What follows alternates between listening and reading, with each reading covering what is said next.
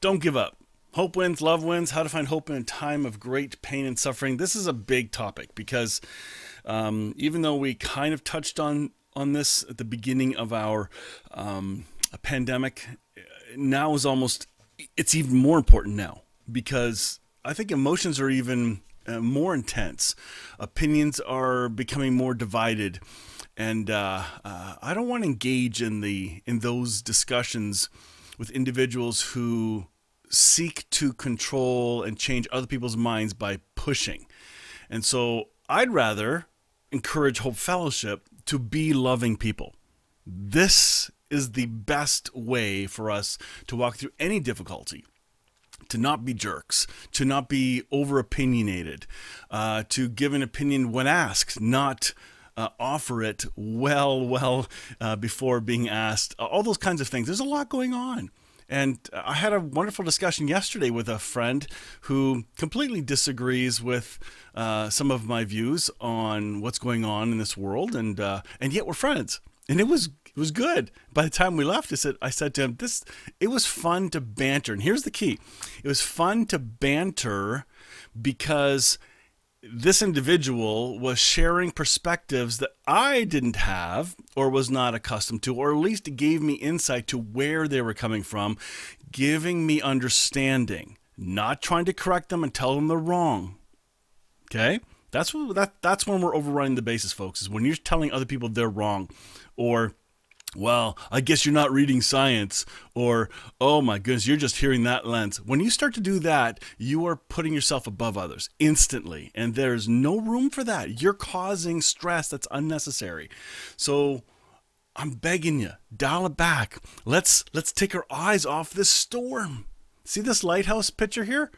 This to me was brilliant. It's not going anywhere, and the storm is crashing. It's coming, and yet we are the light of the world. How can we call ourselves light of the world when we're speaking darkness into people and speaking division into people? Let's stop it, folks. I'm trying to. I really am. And it's good. So let's be careful not to make unnecessary things the issue, but because I believe our relationships with one another are the issue. And that means each one of us has to stop and do a self-evaluation. Am I one of those that's pushing my perspective? Or am I can have a perspective, but am I pushing it? Right? So if you're not invited to, don't. Just, I don't know. Which brings me to this part, because a lot of fear has been sown in, and fear is a nasty thing. Fear is an illusion. Fear is an illusion. I came across this from Henry Nouwen, Letting Go of Fear, and I want to start our time together with this, because honestly, there's a lot of fear-rooted stuff going on, and it's not our core. It is not our true source. So I'm trying to refocus us to who our true source is, who is Jesus, the rock, our cornerstone. Thank you, Yeshua, for singing that song. Underneath all our emphasis on successful action, many of us suffer from a deep-seated low self-esteem. And so our actions become more an expression of fear than inner freedom. As we keep our eyes directed at the one who says, "Do not be afraid," we may slowly let go of our fear. We will learn to live in a world without zealously defending borders. I like that. We will be free to see the suffering of other people, free to respond not with defensiveness, but with compassion, with peace, and with ourselves. I love this. To me, this is a big deal right here. If your attitude cannot be, back it up. If your first reaction is defensiveness, something's going on. If you have to be right, if you have to keep correcting people, there's nothing wrong with them. It's on your end. Your lens must change. This is the, Rainey just writes, "I'm the problem and I am the solution. The I am in Christ." You're right. Rainey's right. Rainey, he's down in Alabama. Love that guy. He runs a ministry that deals with addictions and recovery, and it's called Rafa. Incredible, because he's also speaking to the low self-esteem of individuals because they're getting their esteem from the world, not from Christ. Because For one, they're unaware of who created them and who they are in. So they think the I is ego, but the real I am is Jesus. I love that. So thanks, Rainey. That was brilliant. Perfect. So let's not live in this fear thing. Let's move on. Okay, let's get into this. I showed this last week, but then we got cut off from my computer shutting down. But here we go. This is how I felt last week, and sometimes I still feel like this, and it just is just real. I know I'm going to get through it. I'm just tired of going through it, and some of us are tired. I'm tired. I'll be honest. I am. In fact, I'm trying to make some moves to help me forget trying to hold it together and let Jesus do the holding together. And that's really cool, which is wonderful. So if you're feeling stressed and the openings aren't coming fast enough, you're not alone. Everyone else is wondering too. And be encouraged. That's what today's message is going to be about. This is cool too. I love this. There is a Hasidic story about a girl who left the synagogue each morning during her daily prayers to go into the woods. One day her grandfather followed her and watched as his granddaughter prayed amid animals and trees. "Why do you go outside to pray?" he asked. She said, "When I am in nature, I feel closer to God," the girl replied. "Don't you know that God is the same everywhere?" "I know," said the girl, "but I am not." Ooh, don't you know that God is the same everywhere? That's what the grandfather said, but the girl says, "I know, but I'm not the same everywhere." We're not the same in responding to stress when we're stuck in traffic. We're not the same when we're contemplating and relaxing. Like there's so much more to this. I loved that. That to me was a reminder for self-care. That's what this is. This is about self-care, mental health, mental awareness, self-awareness. That's where all this goes. Now, some people say, well, the Bible doesn't say about mental health. Of course it does not say those words, but it does completely speak to and address the topic. Just because that terminology wasn't around back then, it clearly spoke to our human reality. This is not the first time humanity has been through difficulties and stress and wars and a pandemic. It's not. So we are going to get through this, and we can choose to have a good attitude. And I'd rather come out on the other side having had a better one by the time it ended than keeping a bad attitude right through it. It's kind of cool. Here's a prayer. I love this. This is from Henry Nouwen, and I shared this with Elizabeth this week in something she posted, and I thought this was cool. So I want to share it again here because this could be your plea. This could be yours and my prayer of surrender. Listen carefully to this prayer. Dear God, as you draw me ever deeper into your heart, I discover that my companions on the journey are women and men loved by you as fully and as intimately as I am. In your compassionate heart, there is a place for all of them. No one is excluded. Give me a share of your compassion, dear God, so that your unlimited love may become visible in the way I love my brothers and sisters. Amen. That's a great prayer. Wow. Can you pray that? Can you really pray this? Now, I love how it says, as you draw me deeper into your heart. We're already in Christ, but the awareness of being drawn in deeper. Oh my goodness, I pray for that all the time. And anyway, I hope that hits your heart like it did mine. All right. If we're going to talk about all this focus stuff, what is it that we ought to be focusing on if we want to find hope in these difficult times? What do? We haven't gotten to the practical part yet, but we actually are in the practical part. It's all up here. It's all in your mind and where you focus. So what's the first thing to look at? I'm going to say thankfulness. The less thankful you are, the grouchier you are. The less thankful you are, the poorer your attitude will be. If you want to know where your attitude's at, ask those you live with and give them permission to be dead honest. Come with a contrite, humble heart when you ask. They'll tell you, oh, you've been pretty snappy lately. You've been pretty grumpy, or what I hear sometimes, this is embarrassing, but I'm short, and my bandwidth is so full in my mind of all the things I'm trying to accomplish for the week. And I've allowed the business of the week to control and fill all those gaps in my head. And it's like, wait a minute, how come work gets to take away all the best parts when I should be giving them to my family? I don't know how to make those changes, but I'm making them, and I'm trusting God to help me with that. And who knows? We'll see what happens. But this is how it works. And so as I become thankful for what's going on, listen, attitude changes. Now I'm grateful for having a job. I'm grateful for having a family, having a home to live in, having health, having friends, you name it. The thankfulness starts to go up. And guess what happens when you begin to become thankful? You redirect your attention from the things that are wrong. You're no longer looking at those things that are causing stress. You're actually focusing on the one who is the rock. It's like Peter speaking to Jesus on the lake, but he comes walking out on the water, but he takes his eyes off Jesus and he starts to sink. And Jesus is right there, pulls him up. It's a classic. So, Psalm 136. I love this. I'm not going to read the entire psalm because it's really long, and there's some interesting parts in here that I didn't want to get into today, but here's the key: to give thanks to the Lord, for He is good. His faithful love endures for some period of time.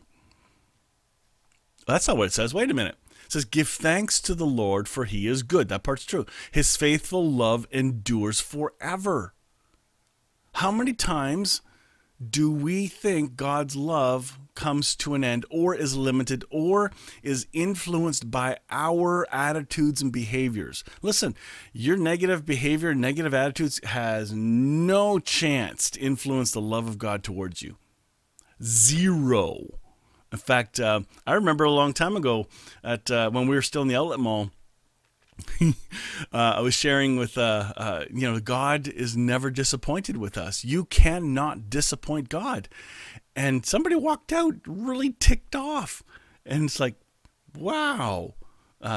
Anyway, the point was this. Now, maybe I didn't explain it well enough, but I did eventually, that expectations are connected to disappointment. Because disappointment really means failed expectations. And the Lord has no expectations on you. Knows your past, your future, knows every decision you're going to make, the good ones, the bad ones, and His grace is there for every step of the way. So to disappoint God, as in God going, oh, I didn't see that coming. How could you, after all that I've done for you, how could you treat me like this? Like, that's not the God that Jesus says He is one with. Okay? And yet, we were taught that in churchianity. I was, for sure, in multiple denominations. So I am unlearning that perspective, and it's called repentance, doing a full change of thinking. And I've repented of that thinking, and I'm seeing the God who is good, who is love, and this is where our mind change must happen. Every one of us. I don't care how long you've been growing in grace. I don't care how mature you think you are. I have so much growing to do. So do you. So, let's focus on this. Give thanks to the Lord, for He is good. His faithful love endures forever. Give thanks to the God of gods. His faithful love endures forever. Give thanks to the Lord of hosts. His faithful love endures forever. Give thanks to Him who alone does mighty miracles. His faithful love endures forever. Give thanks to Him who made the heavens so skillfully. His faithful love endures forever. Give thanks to Him who placed the earth among the waters. His faithful love endures forever. Give thanks to Him who made the heavenly lights. His faithful love endures forever. He remembered us in our weakness. His faithful love endures forever. He gives food to every living thing. His faithful love endures forever. Give thanks to the God of heaven. His faithful love endures forever. Verse 1, give thanks to the Lord, for he is good. His faithful love endures forever, is the message today. Give thanks. Choose to be thankful. Even when things aren't going your way. If you're shaking your fist at God saying, hey, why is this happening to me? Guess what? You're allowed to. Look at verse 23. It says, he remembered us in our weakness, and his faithful love is still there. That's just weakness. That's just darkness. That's an incomplete perspective when we're angry with God, and we're allowed to be. There's so much freedom in our relationship and growth with Jesus to be angry at God. Now, we think God's angry at us. Usually, if you're angry at God, then you think he's angry at you. That's how it works. But what if we build a case that God's faithful love endures forever? Oh, pause. Can you see a little bit, like a glimpse, that if this is our focus and not the pandemic right and wrong, that if this is our focus, not our rights or our concerns about rights being violated, comes a moot point. Can you see it when this is your focus? I want to hang around with people that are focused on this. I really do. So make that the new pattern. Here we go. So what else? What else do we need to focus on to find hope in difficult times? Well, clearly thankfulness is one, but here's another one. How we see God and how God sees us. I think this is critical. These next number of verses are going to blow your mind when you see the power of each word, each sentence. Oh, my. This is really cool. Are you ready? Psalm.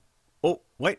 Old Testament. Old Covenant. Are you kidding? You're reading from the Old Covenant? Yep.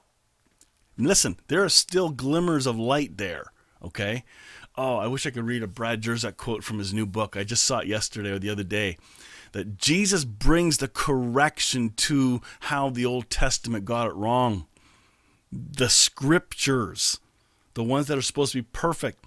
It was Jesus who corrected the scriptures, for they were incomplete and not clear, and sometimes flat out wrong. Remember, he said, you have heard it said, but I say. Listen, he fixed a lot. So Jesus is the one we look to, not the Old Testament words. There's glimmers of light and darkness all sprinkled through the Old Testament, but I'm going to show you light. This is light. Look at this. Psalm 145, verse 8 and 9 from the New Living Translation.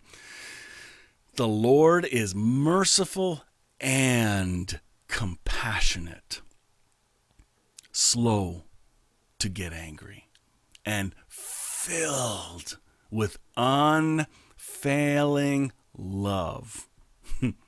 The Lord is good to some people.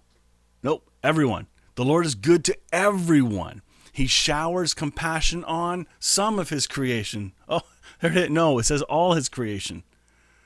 Did you catch that? Our perspective of God matters. And this is one of the big lights in the Old Testament. The Lord is merciful and compassionate. Merciful. Not getting what we deserve. And compassionate, which means fully, deeply understanding, working with, and eager to coax us into right thinking, right living. His definition of right, not ours. Slow to get angry. Man, how many times have I been taught that God, man, he's like a fuse ready to blow. You know, he's had it up to here with us. Just you're on my last nerve. This is the God we've been telling people about in past churchianity religion. That's the God I grew up with in my Baptist Pentecostal background. It really, that God, you better tiptoe. You better be careful, because your behavior totally determines God's attitude towards you. That's what I was told, and it was a bunch of male bovine excrement, just baloney, not true. The Lord is merciful and compassionate, slow to get angry, and filled with unfailing love. The Lord is good to everyone, and he showers compassion on all his creation. Are you hearing it? Is your soul hearing it deep down? It's speaking to me. I'm preaching to me today. This is for me. If you happen to benefit, fantastic. That's nice. But this is for me. I need to be reminded of this. Did I know it was true? Yes. But my mind and soul needs to be reminded of it. My spirit knows all this, but it gets clouded with all the clutter of the day to day. So to hear this, oh man, I need this. This is called meditation. In fact, the last two texts we just read from, I think, Psalm, what was it? Hang on, back. Psalm 136. Psalm 136 and Psalm 145. Go read that this week several times. Go for a quick walk somewhere, 10, 15 minutes, half hour, whatever you got time for. And just keep repeating it. Read it slowly, and you're gonna see a pattern happen. Oh, there's more. Verse 9 or 8 and 9 from Psalm 145. This is from the Passion Translation. Okay, so we read the New Living, but now this is from the Passion Translation. It's worded just a bit differently. You're kind and tender-hearted to those who don't deserve it, and very patient with people who fail you. Your love is like a flooding river, overflowing its banks with kindness. I love that imagery. Go walk past a river and read this. God, everyone sees your goodness, for your tender love is blended into everything you do. Whew. Can you embrace this? Will you believe this? I do. I love reading it. It speaks to me each time I do. Even when I'm like, I knew I was going to read this, but even reading it to you right now, man, it's speaking deep into my soul. It's like a flood of fresh water, like fresh spring water on a hot day. That's really cool. Philippians 4, verses 6 and 7. Don't worry about anything. Instead, pray about everything. Tell God what you need and thank Him. There's that thanks again for all He has done.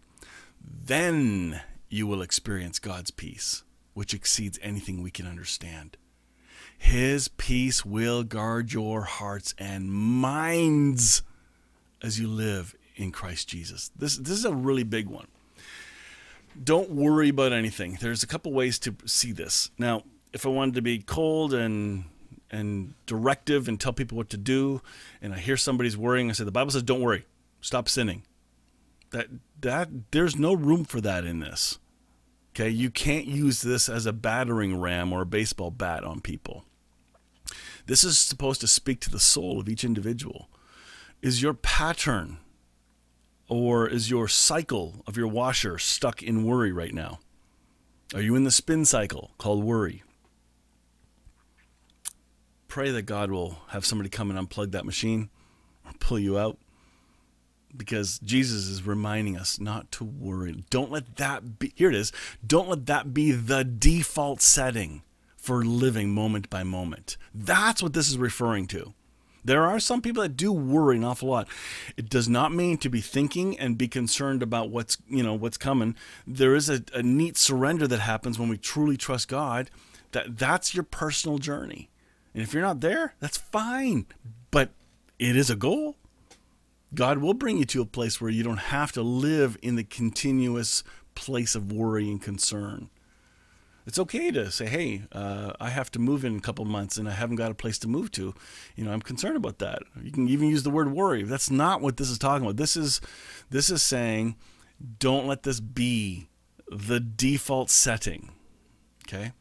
Pray about everything. People are wondering, well, what's prayer for? Prayer is for you. And we're going to do I want to speak on prayer soon, because I think this is a really big topic that is misunderstood, and I'm still learning. I'm still growing in it. But prayer, oh my goodness. Pray is just spirit-to-spirit conversation. It doesn't mean to sit and fold your hands. It can, and if you have to do that in order to help your mind focus, then do that. Sometimes I'll go over to the sanctuary over here when nobody's here, and I'll kneel at the stairs. And somebody could say, well, why were you kneel to a cross or the statues and all that stuff? So I'm not kneeling to that stuff. I've got a place of quiet, a place of art, of echo that is profound, a place of solitude where nobody's going to walk in. I hope not. And I pray. It's really cool. I don't get to do that very often over there. But there's something special about that. Same thing if I go down to a river and just pray there, or if I'm on a walk on a trail, and I just pray. Each place has its own expression, like that thing we read about that little girl, and how she finds herself to be different when she's in different locations. I thought that was cool. So don't worry about anything. Don't let it be your default. Pray about everything. Tell God what you need, as in, share with him. I need this place to live in a couple months, or I need a job. I need this. I'm scared for my kids. Tell God your needs and then thank him for all he's done. So I think this is a great, if you need a small pattern, here's a good start. This is all this is the pablum of prayer, the beginning, and then you'll learn to do it on your own. But tell God whatever you need and then thank him. Sprinkle your prayer time with thanks. It's called worship, whatever it is. It's really cool. And then you'll experience God's peace. You have it in you, but you may not be aware of it. And that's what this is for. 2 Corinthians 1:3-5. All praises belong to the God and Father of our Lord Jesus Christ, for he is the Father of tender mercy and the God of endless comfort. Pause there. There it is again. So far we've had 4 really big texts, 2 from the Old Covenant, 2 from the New Testament, New Covenant perspective, on our Father being full of mercy and goodness and comfort here, endless comfort. Are you dealing with loss? I've participated in a number of funerals lately, and there's a lot of loss going on. Some people are blindsided with loss. Some losing a parent, and it's like, wow, this is so deep. I didn't realize it could hurt this much. I didn't know the sense of aloneness could be this powerful. And this is where God, who is comfort, steps in and gives some kind of peace. He might be sending you to someone to go comfort someone else. Through you, God is endless comfort. He always comes alongside us to comfort us in every suffering. So that we can come alongside those who are in any painful trial. Listen, don't use this verse, because I've heard this. You've heard it. I'm sure you have. Well, why is God letting this happen to me? Well, so that you can help someone else in their trial. Well, then stop it. I don't want that. Like, to have that mentality that God's letting crappy stuff happen to us so that we can help somebody else go through their crappiness, that's baloney. That is such I'd say it's an awful way to see that text and to view God. How would a parent, listen, what kind of parent would put their kid through something horrible just so their kid can comfort their other sibling? That's baloney. The thing is, when we are walking through difficulties and are comforted, there's a knowingness that comes out of that. There's an empathy, a sympathy that comes that equips us to help others later, especially if we've walked through it and have healed. It's out of that healing we help. So don't put it on God and say, hey, why is God doing this to me? Why does God let bad things happen to good people? That's a big question, but this is not the answer. Don't use this text as that answer. I think it's awful. Don't do it.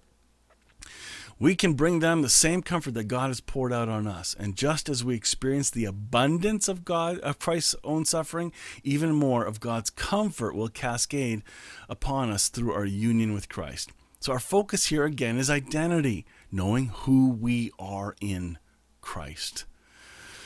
This is a really big one. The point here is he is the Father of tender mercy and endless comfort. Do you see the pattern today? Are you starting to hear a repetition of some things? Ephesians 2 verses 4-9 says, but God still loved us with such great love. He is so rich in compassion and mercy. There it is again. All right, seriously, how many more times do you got to hear this to believe it? Even when we were dead and doomed in our many sins, he united us into the very life of Christ and saved us by his wonderful grace. Pause there. Look back. It says here, and saved us by his wonderful grace. When? Even when we were dead and doomed in our many sins. Dead in our mind. We were saved. There is a sense of saved. Listen, that word saved, we need to parse and see there are a couple lenses and ways to see it. So in one sense, everyone has been saved, for sure, by his wonderful grace. He has raised, past tense, raised us up with Christ, the exalted one. And we ascended, past tense, with him into the glorious perfection and authority of the heavenly realm, for we are now joined as one with Christ. This past week, I recorded a couple sessions for my Still Growing Grace, and we're talking about heaven, our concept of heaven and what that could be. And it's going to be interesting. It's Bill Thrasher and Richard Murray having a discussion, and the first two were more, blanket, but we're going to get deeper into some other stuff. And I think it's going to be really good. But here it is, the idea of that we are already ascended into the heavenly realm. Wait a minute, that's our spirit. So our body and soul are here still processing? Huh. Okay, and we're not disconnected from our spirit. It's the same. Which leads to lots of other questions. What is heaven? And where is heaven? And I don't think it's far. I think it's right here. It's a dimension we cannot see and or experience. And when we cross over, I think we see differently. There's something connected to that. I'm not talking about certainty here. I'm talking about perspectives that must be considered. So anyway, I hope this was good for you. Let me see if I got one more here. I don't think I can finish. Oh boy. Okay, last one. Throughout the coming ages, we will be the visible display of the infinite, limitless riches of his grace and kindness, which has showered upon us in Christ Jesus. Pause there for a minute. Throughout the coming ages, we will be the visible display of infinite, limitless riches of his grace and kindness. Oh my goodness. I want to be that now. I don't want to wait until the ages to come. We are in the age now of grace. So let's be that description. Let's be the visible display of unconditional love, of loving all. It's like that prayer that we read from Henry Nouwen, that may we see all in Christ, all with the love and compassion of Jesus. That includes during this argument of pandemic and vaccines and masks and all that stuff. I'm calling you out, folks. Stop it. Don't create division. That's called feeding darkness. Stop it. Let's focus on light. Let's be the visible display. Okay? And when I'm saying stop it, I'm talking about being pushy. There's nothing wrong with having different perspectives because we need those. We really do. This is about the pushy ones who make sure their opinion's heard. I'm sorry for those that are vegan, but this is kind of a joke. But somebody asked, well, how can you tell if someone's a vegan? And the joke is, well, they'll tell you. It's true. No problem. They'll make sure you know.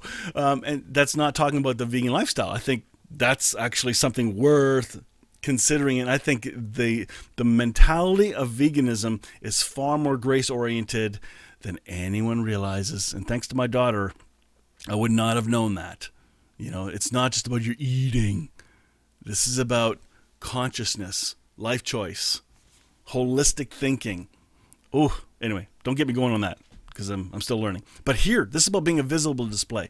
Let's make our display one of grace and love, not of division, not of separation, not of darkness, but of light, reconciliation, and here, we become the display of grace and kindness. There it is, kindness. I'm not even making this up. It's right there on the screen. Look. For it was only through his wonderful grace that we believed in him. Nothing we could ever earn, nothing we ever did could ever earn this salvation, not even our faith. Oh, for it was the gracious gift from God that brought us to Christ. So no one will ever be able to boast, for salvation is never a reward for good works or human striving. Listen, this is a huge text. This is a huge text. And then we got to end with this because time's out. But let's be the limitless display of God's grace and kindness. Let us be the the expression of joy, the expression of hope, just like our title here. Don't give up. Hope wins, love wins. So let's have that displayed in how we speak to one another and how we not just or how we in our attitudes towards one another, including attitudes towards those we disagree. And that one's a hard one, but it's still true. Let me pray for you. Heavenly Father, allow us to see your compassion and love towards us, and that you have that same love and compassion towards all. May we see that compassion and love towards all as well, and live that out to be a visible display of grace and kindness. Make it so. Amen. Love it. Thank you for